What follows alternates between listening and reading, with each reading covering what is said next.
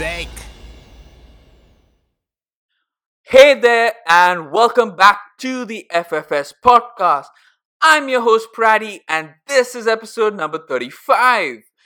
And today we're going to be talking about a club for whom I never thought I'd find a fan of. And that is none other than West Ham United. I know, right? You guys are so shocked. Like, believe me, I'm shocked too. Like, when I first started doing this podcast, I never imagined I'd ever find myself, talking to a West Ham fan, having one on my podcast. But here we are nonetheless. And before we get to what we're going to be discussing or about today, I'll ask my guest to give a brief introduction of himself. So, Adoksh, why don't you introduce yourself? Sure. Thanks, Brady. And I think it's fair to say that most people are very surprised when they come across me as well as the rest of us at the Indian Hammers, which is the official supporters club for West Ham in India. Uh, we're a bunch of about 40, 45 loyalists in India who've been supporting the club through thick and thin. Uh, I'm sure for anyone who follows West Ham, they or follows football, they know there's very little glory and there's very little sunshine in the world of West Ham. So we've all aged a lot over the last 15, 20 years. Some of us have been following it for much longer than that. So, yeah, so it's great to be on your show. It's great to connect and great to try and tell the world about the West Ham support that's there in India. Great. So you've obviously mentioned the Indian Hammers supporters group, and which you said I think has 40 to 50 people, and I mean that sounds amazing. But we'll come back to that a little later. I just wanted to know personally, how did you come about supporting West Ham? Because if you think about it, living in India and all of that. Most of the coverage, or rather the norm, has been to support the top four teams or the top six teams in the Premier League, or the top two teams in La Liga like Barcelona and Real Madrid. So I mean, unless you've unless you know someone who is a West Ham United fan, like a parent or a best friend, or you lived in that particular area, or you've got a gun pointed at your head. I mean, there aren't many ways that you become a West Ham supporter, right? Like, I may be wrong, but and feel free to correct me. But what is it about the Hammers that got you to support them? So it was the first live football game that I ever watched in my life.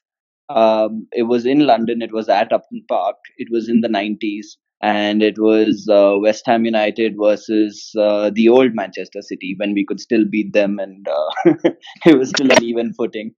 So it was the first game, and I remember we had seats in the Chicken Run, which is one of the stands in the old Upton Park, where you were so close to the players that you could literally, if the ball went off the line, you could feel their sweat on you. That's how close it was. And so I was there. I was there with my family watching the game, and yeah, so that game just redefined what football means. And then when I came back to India and uh, everyone was picking a football club, I think when I was in class 8 or class 9, everyone's picking a football club and everyone's picking United or Chelsea or Arsenal. Everyone's talking about Rooney or Scholes or Giggs or Thierry Henry, and I'm like, hey, do you know about Paulo Di Canio? And they're like, who? And I'm like, this is the club I'm going to support. I'm going to support West Ham United. And I just stick to it because that was the first game I watched. Um, Continued watching every game, continued um supporting them, and well, now I think it's too late to drop off and save myself.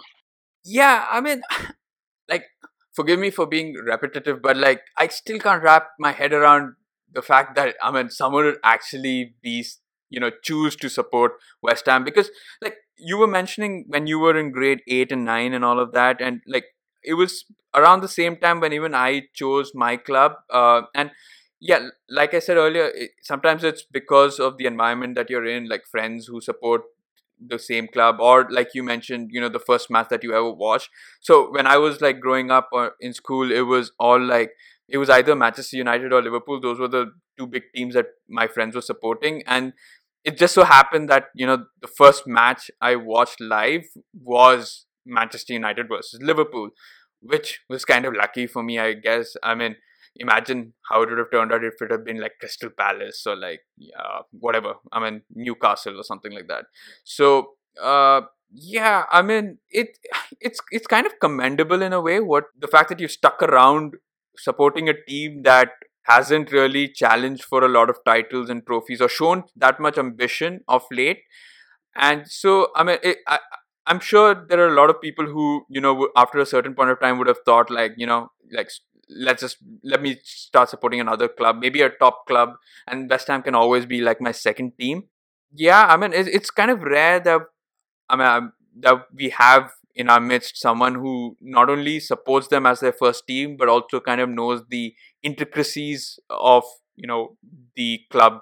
Yeah, that's true. That's true. I think you're right in saying that we haven't made a sustainable push towards any trophy or any champion, sorry, any cup, um over the last 25 years that I've watched West Ham play. I think we've made it to Europe thrice in that time period.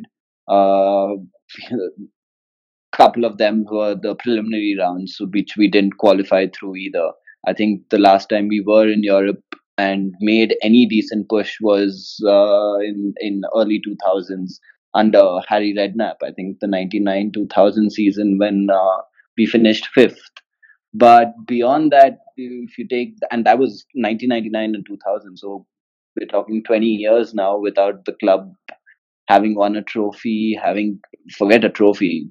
It's 39 years since the club won a trophy. The last trophy we won was the 1980 FA Cup, where we beat Arsenal 1-0. But you're talking 39 years without a trophy. You're talking multiple relegations. You're talking two of our owners going bankrupt. You're talking about players forcing strikes to move to better clubs. You're talking about the god awful management that we see sometimes from the owners who, fair enough, they're trying their best, but some of the decisions they take are just unbelievable. So it's painful. It's painful to support this club, but West Ham till I die, I guess. I could hear just that slight hint of remorse in that last word.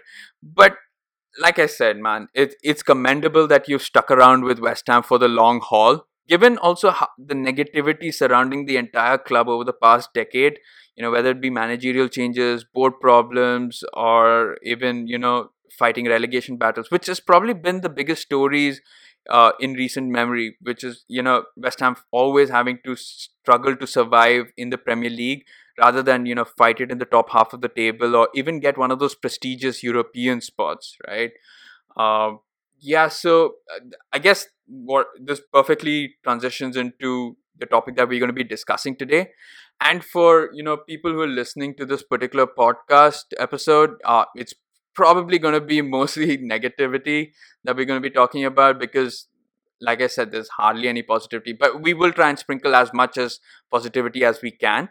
Uh, and so, yeah, let's get on to it. And I guess we'll start off with what is or what was one of the biggest stories in West Ham history. That is the move from the Boleyn Ground to the London Stadium, or Upton Park to the London Stadium. So I just wanted to know, how did that move come about? Why did it come about? And what were your thoughts when it was announced?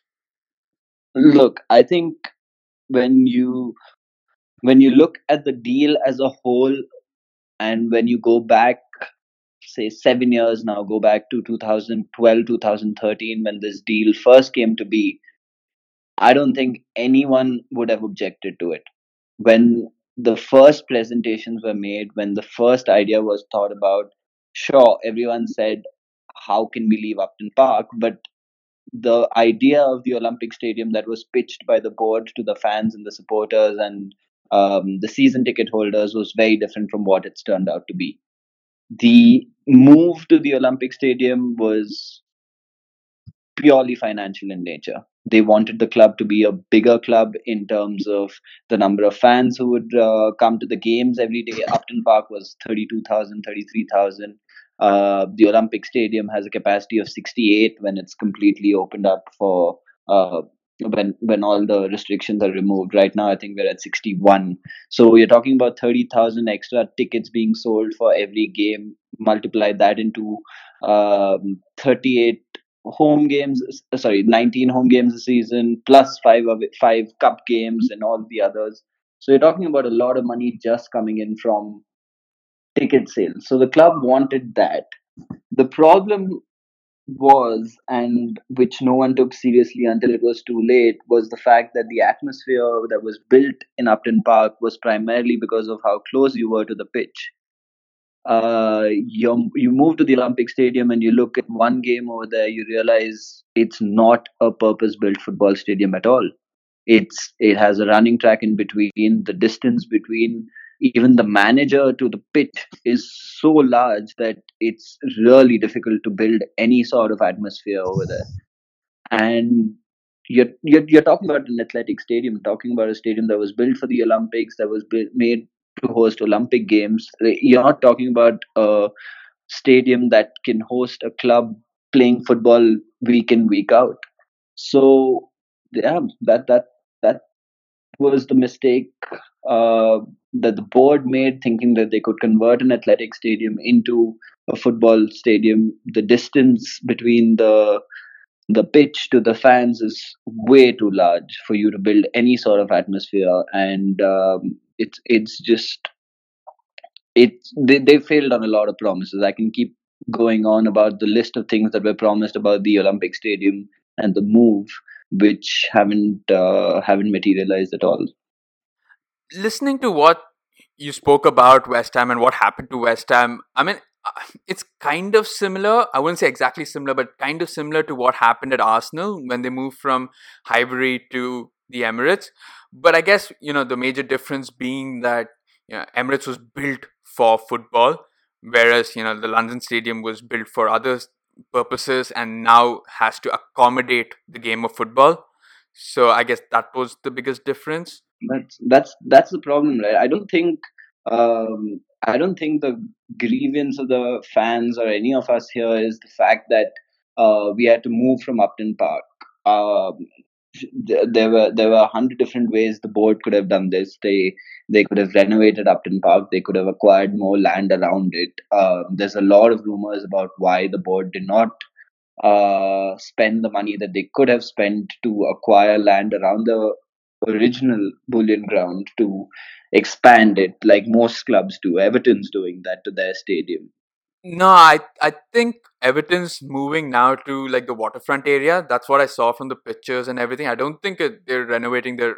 I mean, Goodison Park, the current Goodison Park. Liverpool's doing this, or Liverpool was the one that was actually planning to expand their ground by acquiring land around it.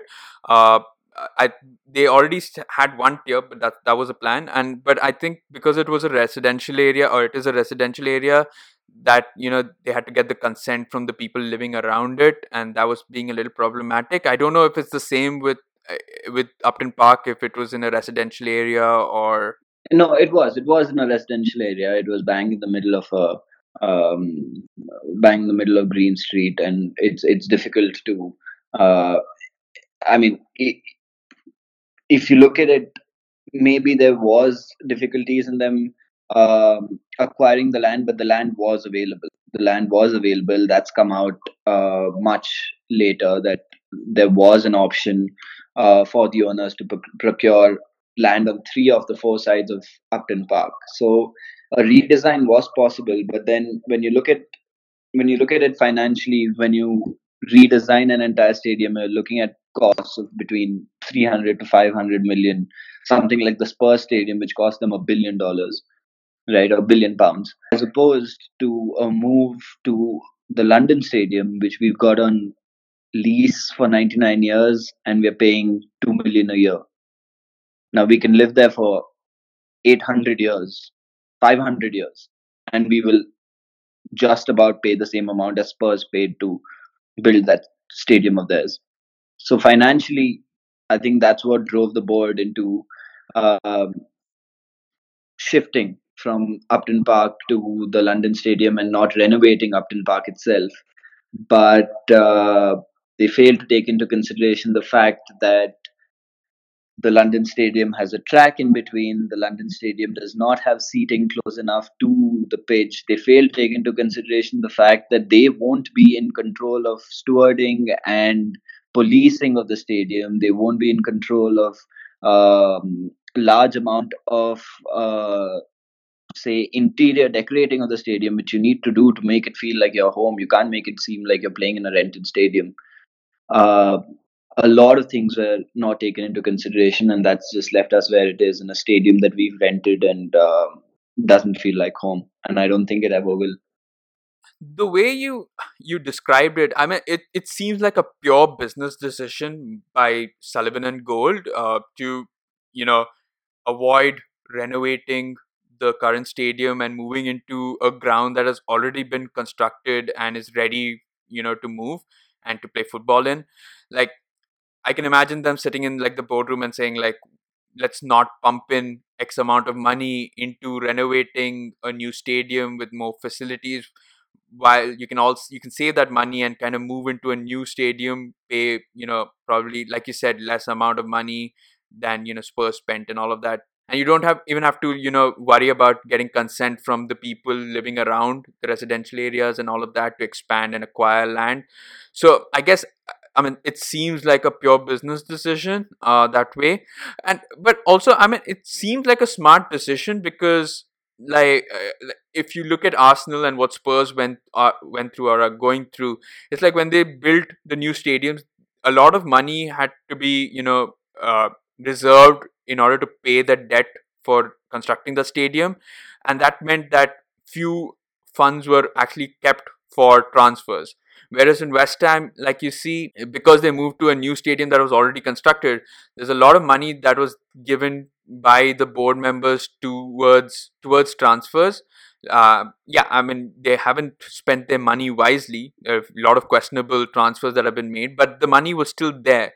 So I guess, I mean, it's a smart decision. Yeah, no, so I'll have to agree with that, because that goes back to what I was saying. 2013, when this move was pitched to us, pitched to all of these supporters, there wasn't widespread protest. Sure, everyone felt bad that we were moving from Upton Park, and everyone felt that was the beginning of the end of a great stadium. But the fans weren't particularly pissed, because the deal was so good. It was so good that the mayor of London, I think Sadiq Khan, launched an investigation into figuring out why his predecessor had made such a deal. Can you imagine paying 2 million a year to play in a stadium as big as the London Stadium? You are not in charge of stewarding. You don't have to pay for security. You don't have to pay for catering. All you have to do is give them half the proceeds from ticket sales, and 2 million a year. That it's just a mind-boggling deal. It makes absolutely no sense as to how this deal came to us, and which is why no one complained about it. Because uh, you were talking about in 2013, when we still hadn't seen how the stadium would look once it was configured for football. You're talking about a 60,000 capacity stadium, and you're talking about saving 500, 600 million. And a club like West Ham can't afford to be in debt of 500, 600 millions, 1 billion, like Spurs and Arsenal can be. Because Spurs and Arsenal, whatever happens, their Premier League football is always going to be guaranteed. It's going to be a very, very, very rare situation where you'd see Spurs or Arsenal truly in a relegation battle. Sure, they may be in the bottom half of the table for some point of time at some point of the year, but they will never, at the end of the day, be in a relegation battle or face relegation at all. But West Ham will. And a club like West Ham, or any of the other 14, 15 clubs outside of the top six, um cannot be having a debt of 600 million, 700 million on their books, particularly because if you get relegated and you fall down to the championship, that's it. your club's going bust. You're going down the road of Bolton. You're going into insolvency. So that way, it was a smart move. I don't think there was ever going to be a doubt that financially this was a good way for the club to make money, but it does come at a cost. You did lose out on home advantage. Um, Clubs used to be afraid to come to Upton Park. Sure, we used to play bad football. We'll continue to play bad football. It's never going to be a beautiful game at West Ham. But the atmosphere used to be intimidating.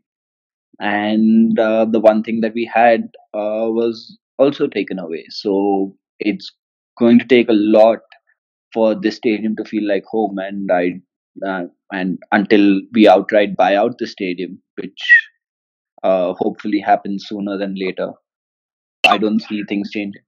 Right. Like you've kind of half answered my next question already, but which was I wanted to know. So, like I drew comparisons earlier up with Spurs and Arsenal when they moved to a new stadium. We saw, especially with Arsenal, when they moved from Highbury to the Emirates, they lost that atmosphere that was so unique to Highbury when they moved to the Emirates. Like Emirates is a really world class stadium, right? It's got uh, high end facilities, state of the art, pitch and seats and everything. But when you go and watch an Arsenal match, you kind of do miss the atmosphere that's there. You don't find it too intimidating as an opposition or even as a neutral watching it. And I guess that's the same thing, or the same thing can be said about West Ham. That when they moved to the London Stadium, the only thing that the main thing that they lost from Upton Park, and which was so unique to Upton Park, which was the hostile environment and atmosphere, was completely lost. But but getting to the question, which is, if West Ham played more attractive style football, something that was entertaining, something that the fans would have liked. Do you think that the hostile environment could have, been replicated at the London Stadium that you wouldn't have missed? It would have it would have kept a bunch of us quiet. Uh, it would have given us less to complain about. Um, l- I think it's simple. If you win games, no one really cares where you're playing at. But No, no, no, no. I'm not talking about, fans not caring and all of that. I was kind of looking at it more from, if West Ham started playing attractive football, much better football, started winning matches, made, the London Stadium a real fortress, or like, Upton Park and all of that, like, then maybe, the hostile atmosphere would have been transferred. You wouldn't have missed Upton Park so much like you are right now. I wouldn't agree. It's not like the Boolean Ground was a fortress. It's not like we won a lot of games at Upton Park. We still played shit. We still lost. We it wasn't like we were doing anything different at Upton Park as compared to what we're doing right now at the Olympic Stadium. Um, and I don't think that will change even if you move us to the best, you move us to the San Siro. I still assure you we'll be playing shit football.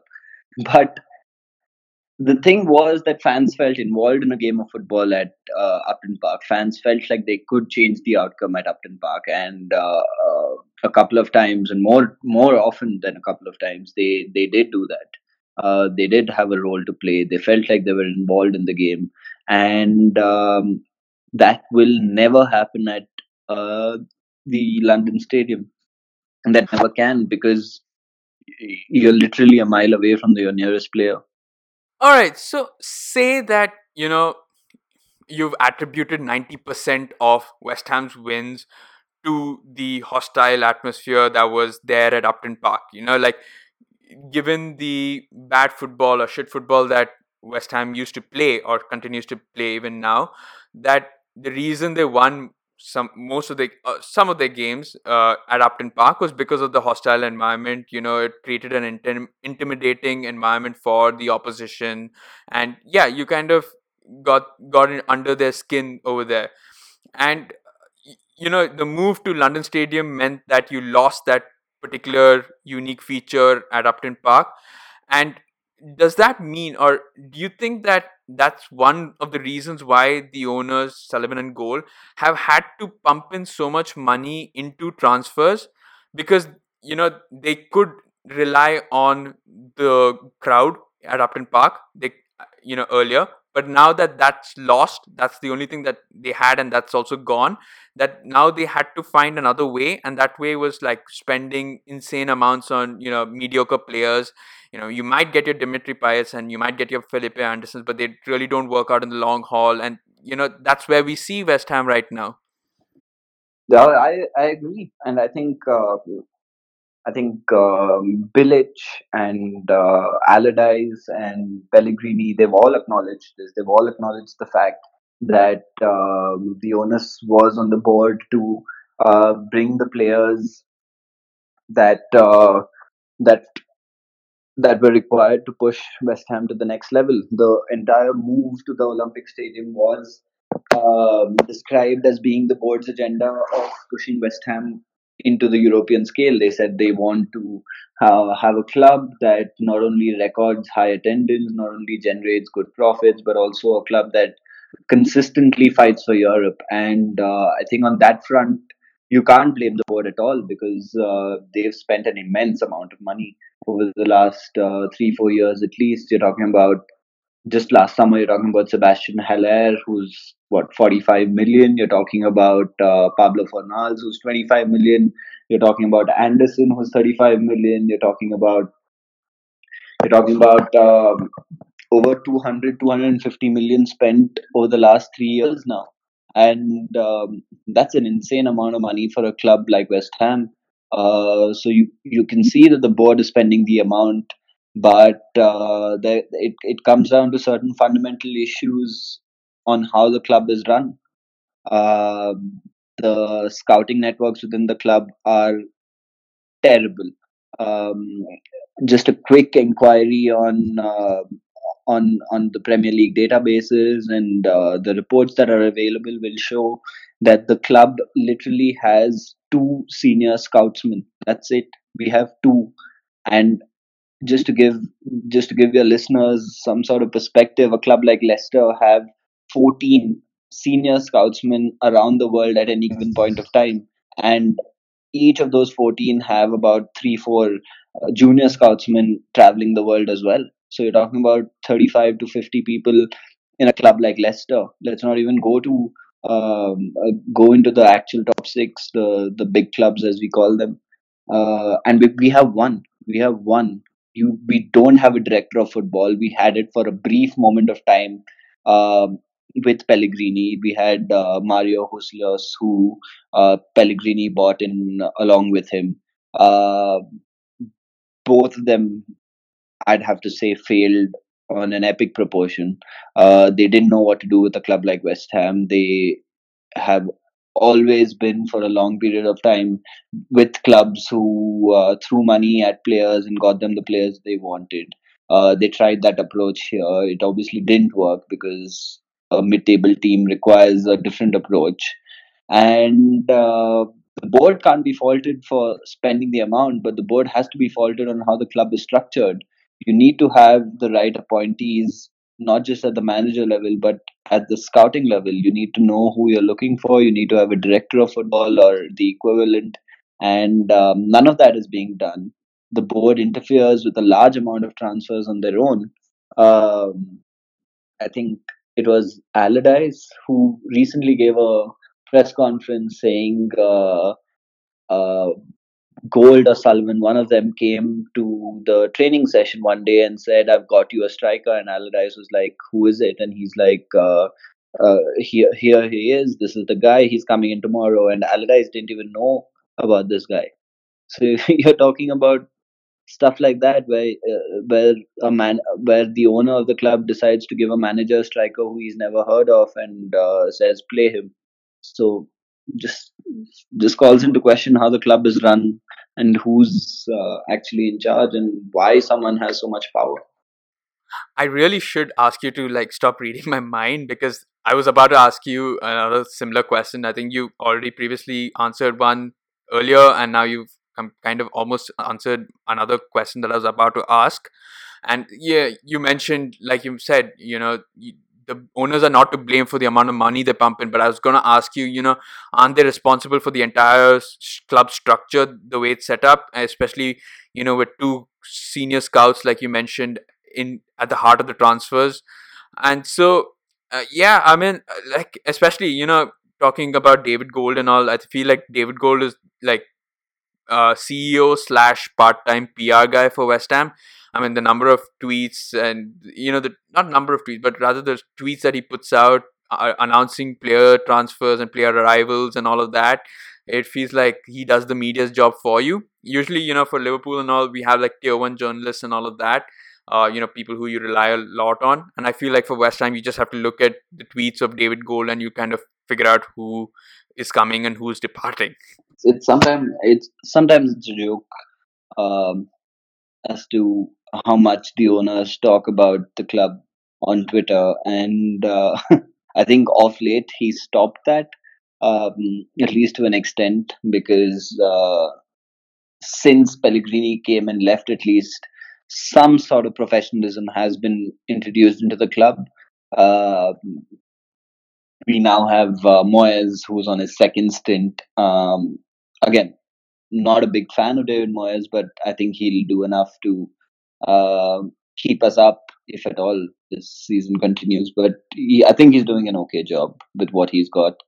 And again, not a big fan of him being a long term appointment, but I think the board had to bring in someone who would keep the club up, because when Pellegrini left, we were 18th on the table, and that's just no position for this team to be in with the kind of players we have. Absolutely, they just absolutely lost faith in Pellegrini, and Pellegrini had no idea what to do in a relegation battle.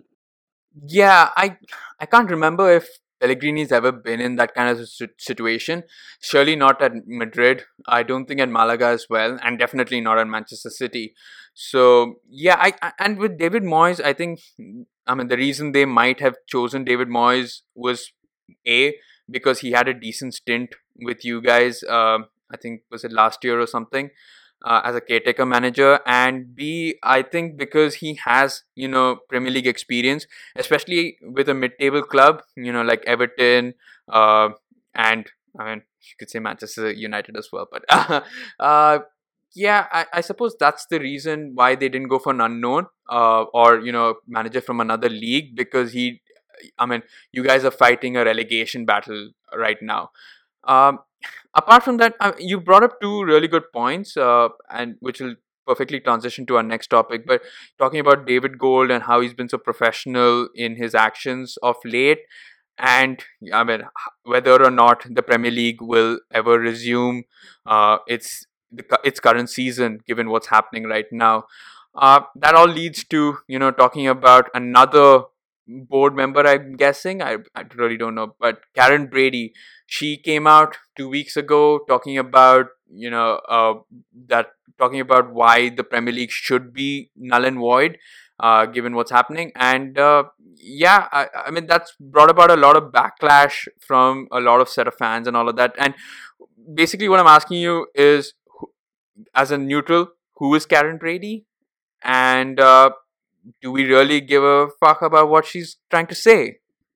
Uh, it's a it's actually a very interesting question on who Karen Brady is and why she's even at the club. Um, I'm probably going to get into a lot of trouble if this ever comes out online and the club actually hears it, because it's supposed to be an official supporters club. But I think it's fair enough to say that. So officially, Karen Brady is the executive vice chairman of West Ham. She's in charge of a lot of the internal operations of the club. Uh, Unfortunately, uh, uh, we don't have a lot of insight as to what she particularly does at the club.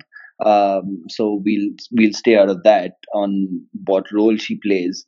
But what what we do know is that she has a column in the Sun newspaper, which she writes for every Sunday, and that causes West Ham fans more pain than our football itself. Uh, That's saying uh, something. yeah, and every week you hear her views on West Ham and the stadium and the club and the owners, and now she's decided to venture out into the whole Premier League itself. And I don't know who reads it. I don't know why she has a column that's dedicated to her every month. Uh, I'm sure she's doing a good job at the club because she's taking £1 million a year from the club. But in terms of her role as an executive vice chairman, a lot of fans strongly believe that if she is going to continue in that position, she must give up her Sunday column because she can't be in charge of one club and continue to voice her opinion about a lot of things in a Sunday column.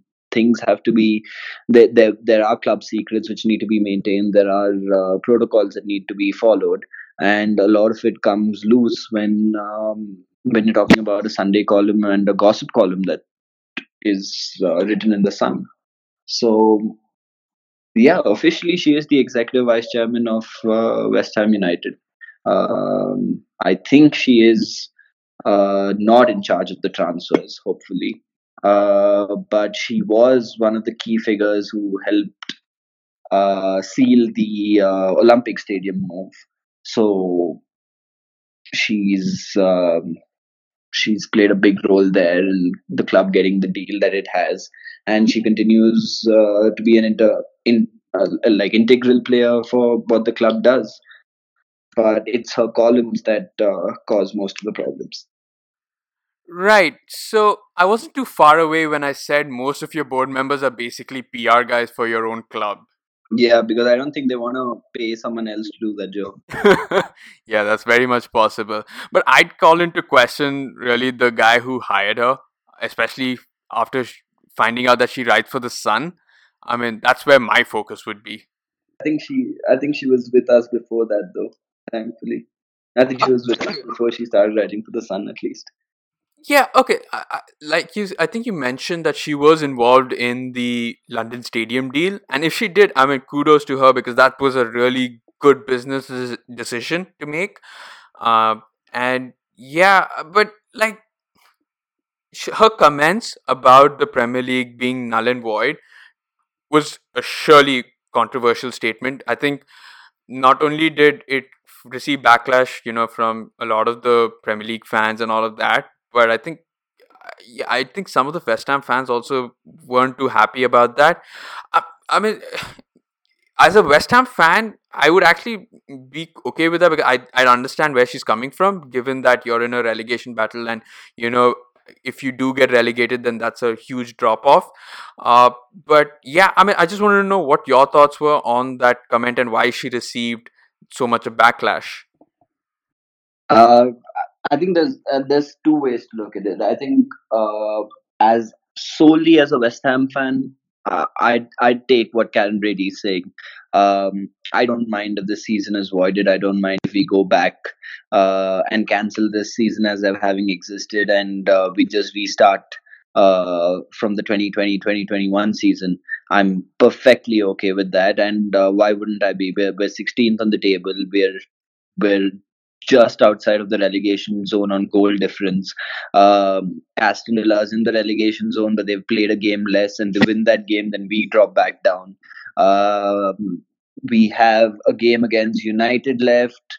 We have 9 games left, of which 6 are at home. But sure, it's not as easy a run as most people think because the games that we do have left are all against, except for the United game, most of the games are against teams that are around us.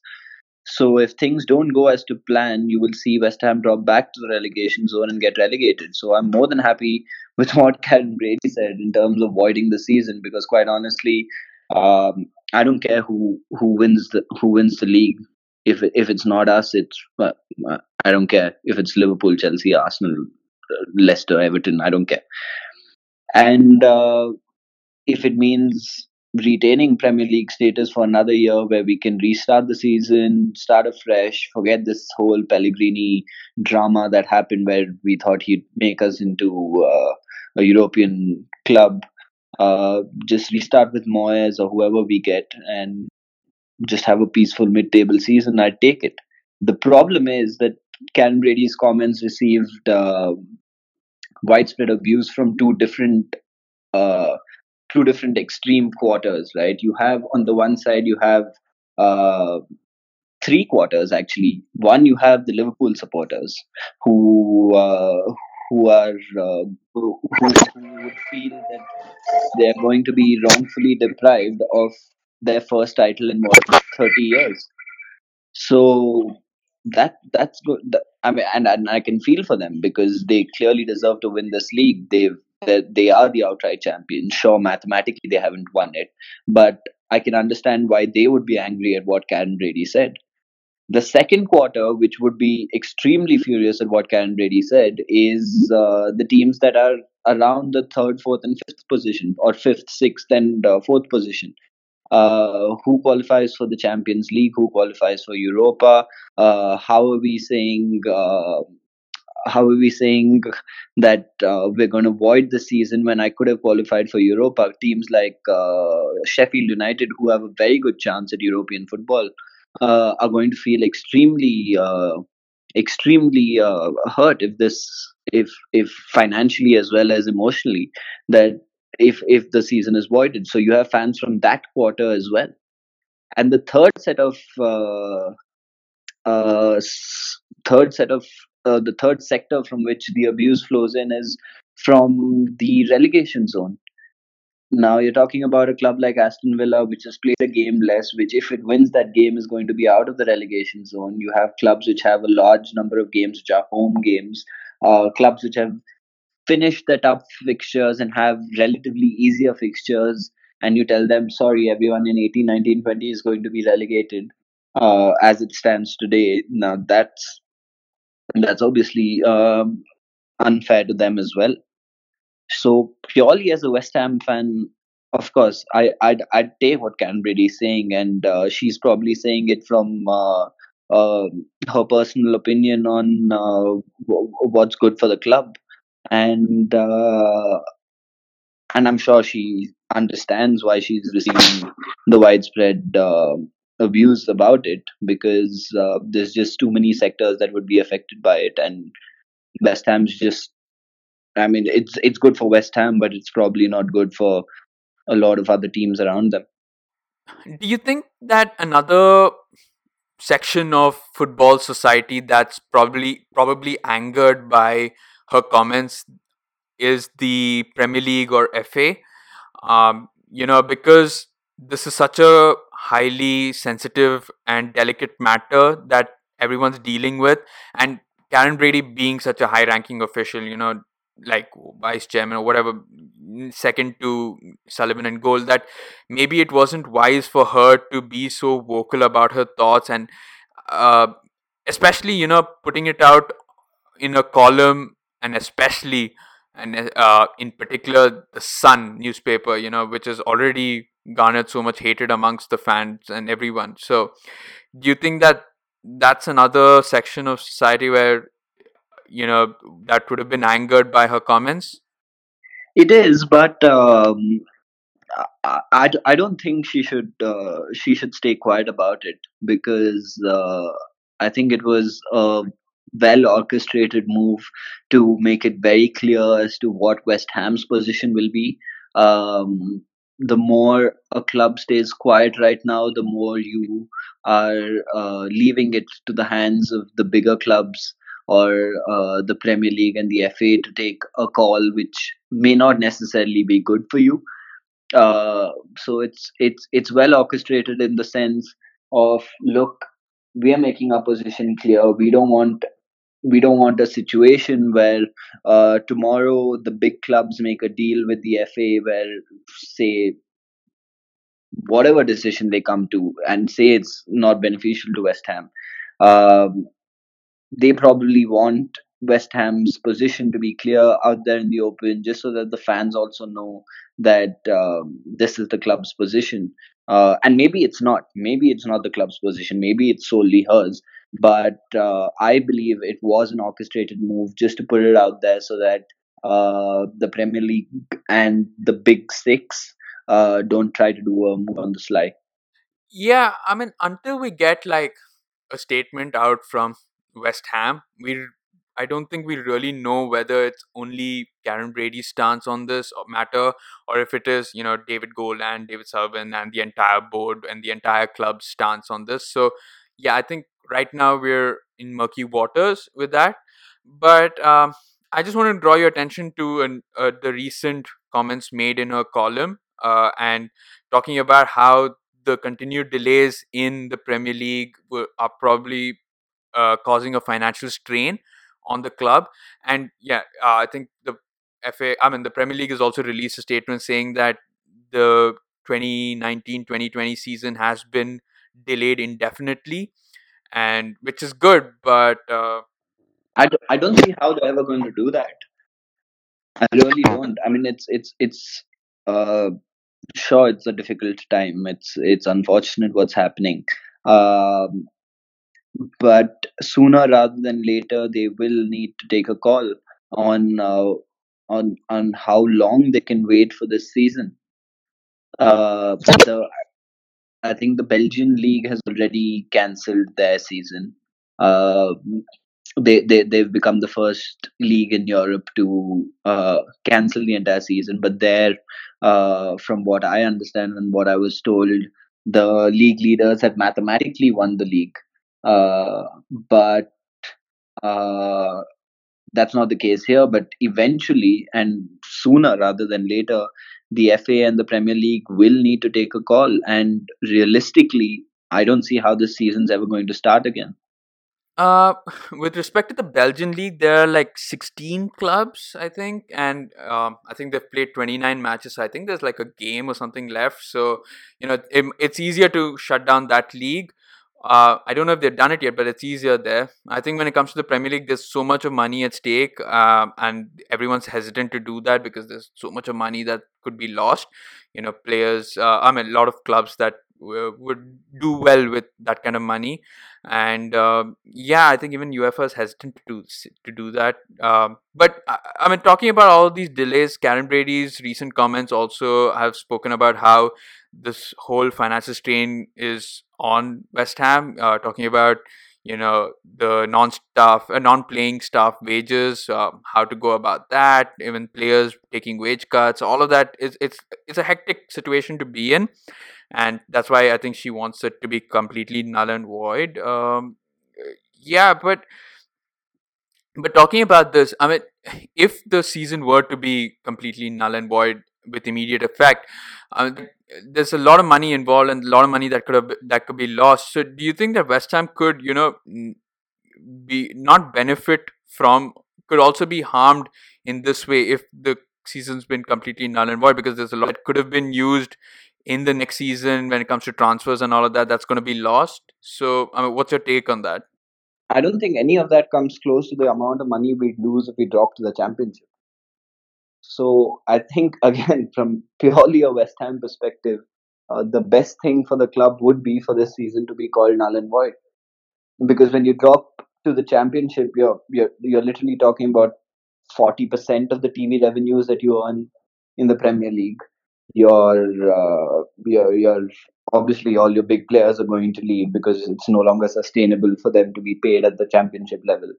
So financially, even if we forego the amount of ticket sales and revenue that we would have generated from these balanced 9 games, um, it won't come close to what it would cost us if we drop down.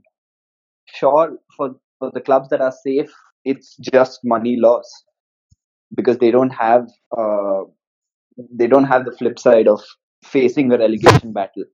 So if you're in say 10th, 11th, 12th, or ninth, where you're safe, then one way or the other doesn't make too much of a difference for you in life because you're not even competing for Europe, nor are you facing relegation. So you're just losing your match day revenue from 9 games. But for a club like West Ham, which is going to face a relegation battle if the season resumes, uh, I think we'd take another season in the Premier League than worrying about 9 games of revenue and giving money back to Sky or whoever, BT Sports or whoever the television rights guys are. I think it will still be financially more lucrative to stay up, and I think that's where Karen Brady is coming from as well. Right. Fair enough. I mean, I just wanted to ask that question, and you've answered it fairly. Yeah, I guess it makes sense given that dropping off to the championship is a whole lot worse than surviving in the Premier League and probably losing out on some amount of money. And but it varies from club to club. Like you said, I think if you're not facing relegation, then you're in a better position, and maybe you're looking for that extra uh, pumped in money, or the extra money, that revenue that you owe, that you are owed rather. Uh, when it comes to start when the season could be started, they said indefinitely, but you never know. I think that it's harder for them to completely null and void the season than it is to delay it indefinitely, because I think the majority of them would want it to continue and want to have a proper finish to it.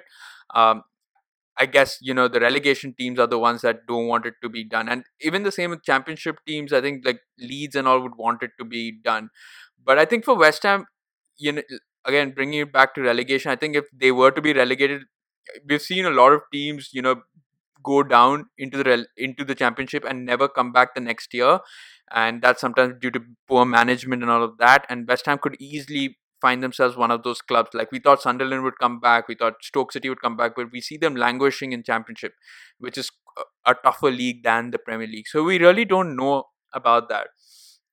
But with the Premier League, I mean, UEFA moving the Euro to 2021 has helped, delay this for a further period. I think that's always good, because UEFA and the Premier League and all of these are on the same page. And when it comes to the players, I think they're doing their training sessions, solo training sessions. They have group yoga sessions that they do.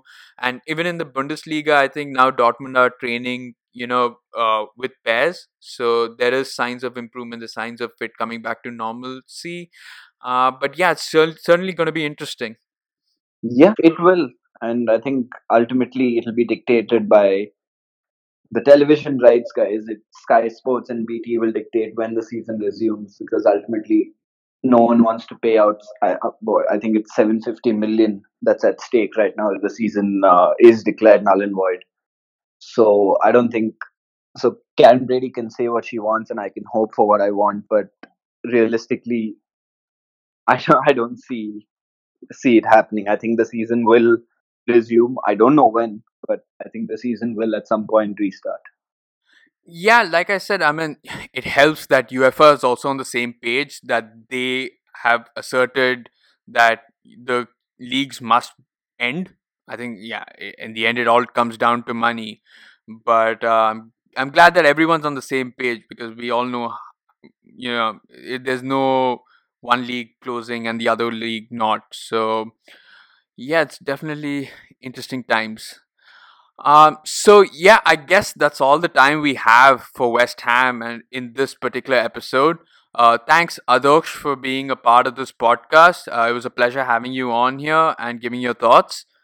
Thank you. Thanks for having me. Thanks for having a West Ham fan on this. It's really, really good to have podcasts like this, which go outside of the top six or the regular clubs. Right? It's really good that you're doing this.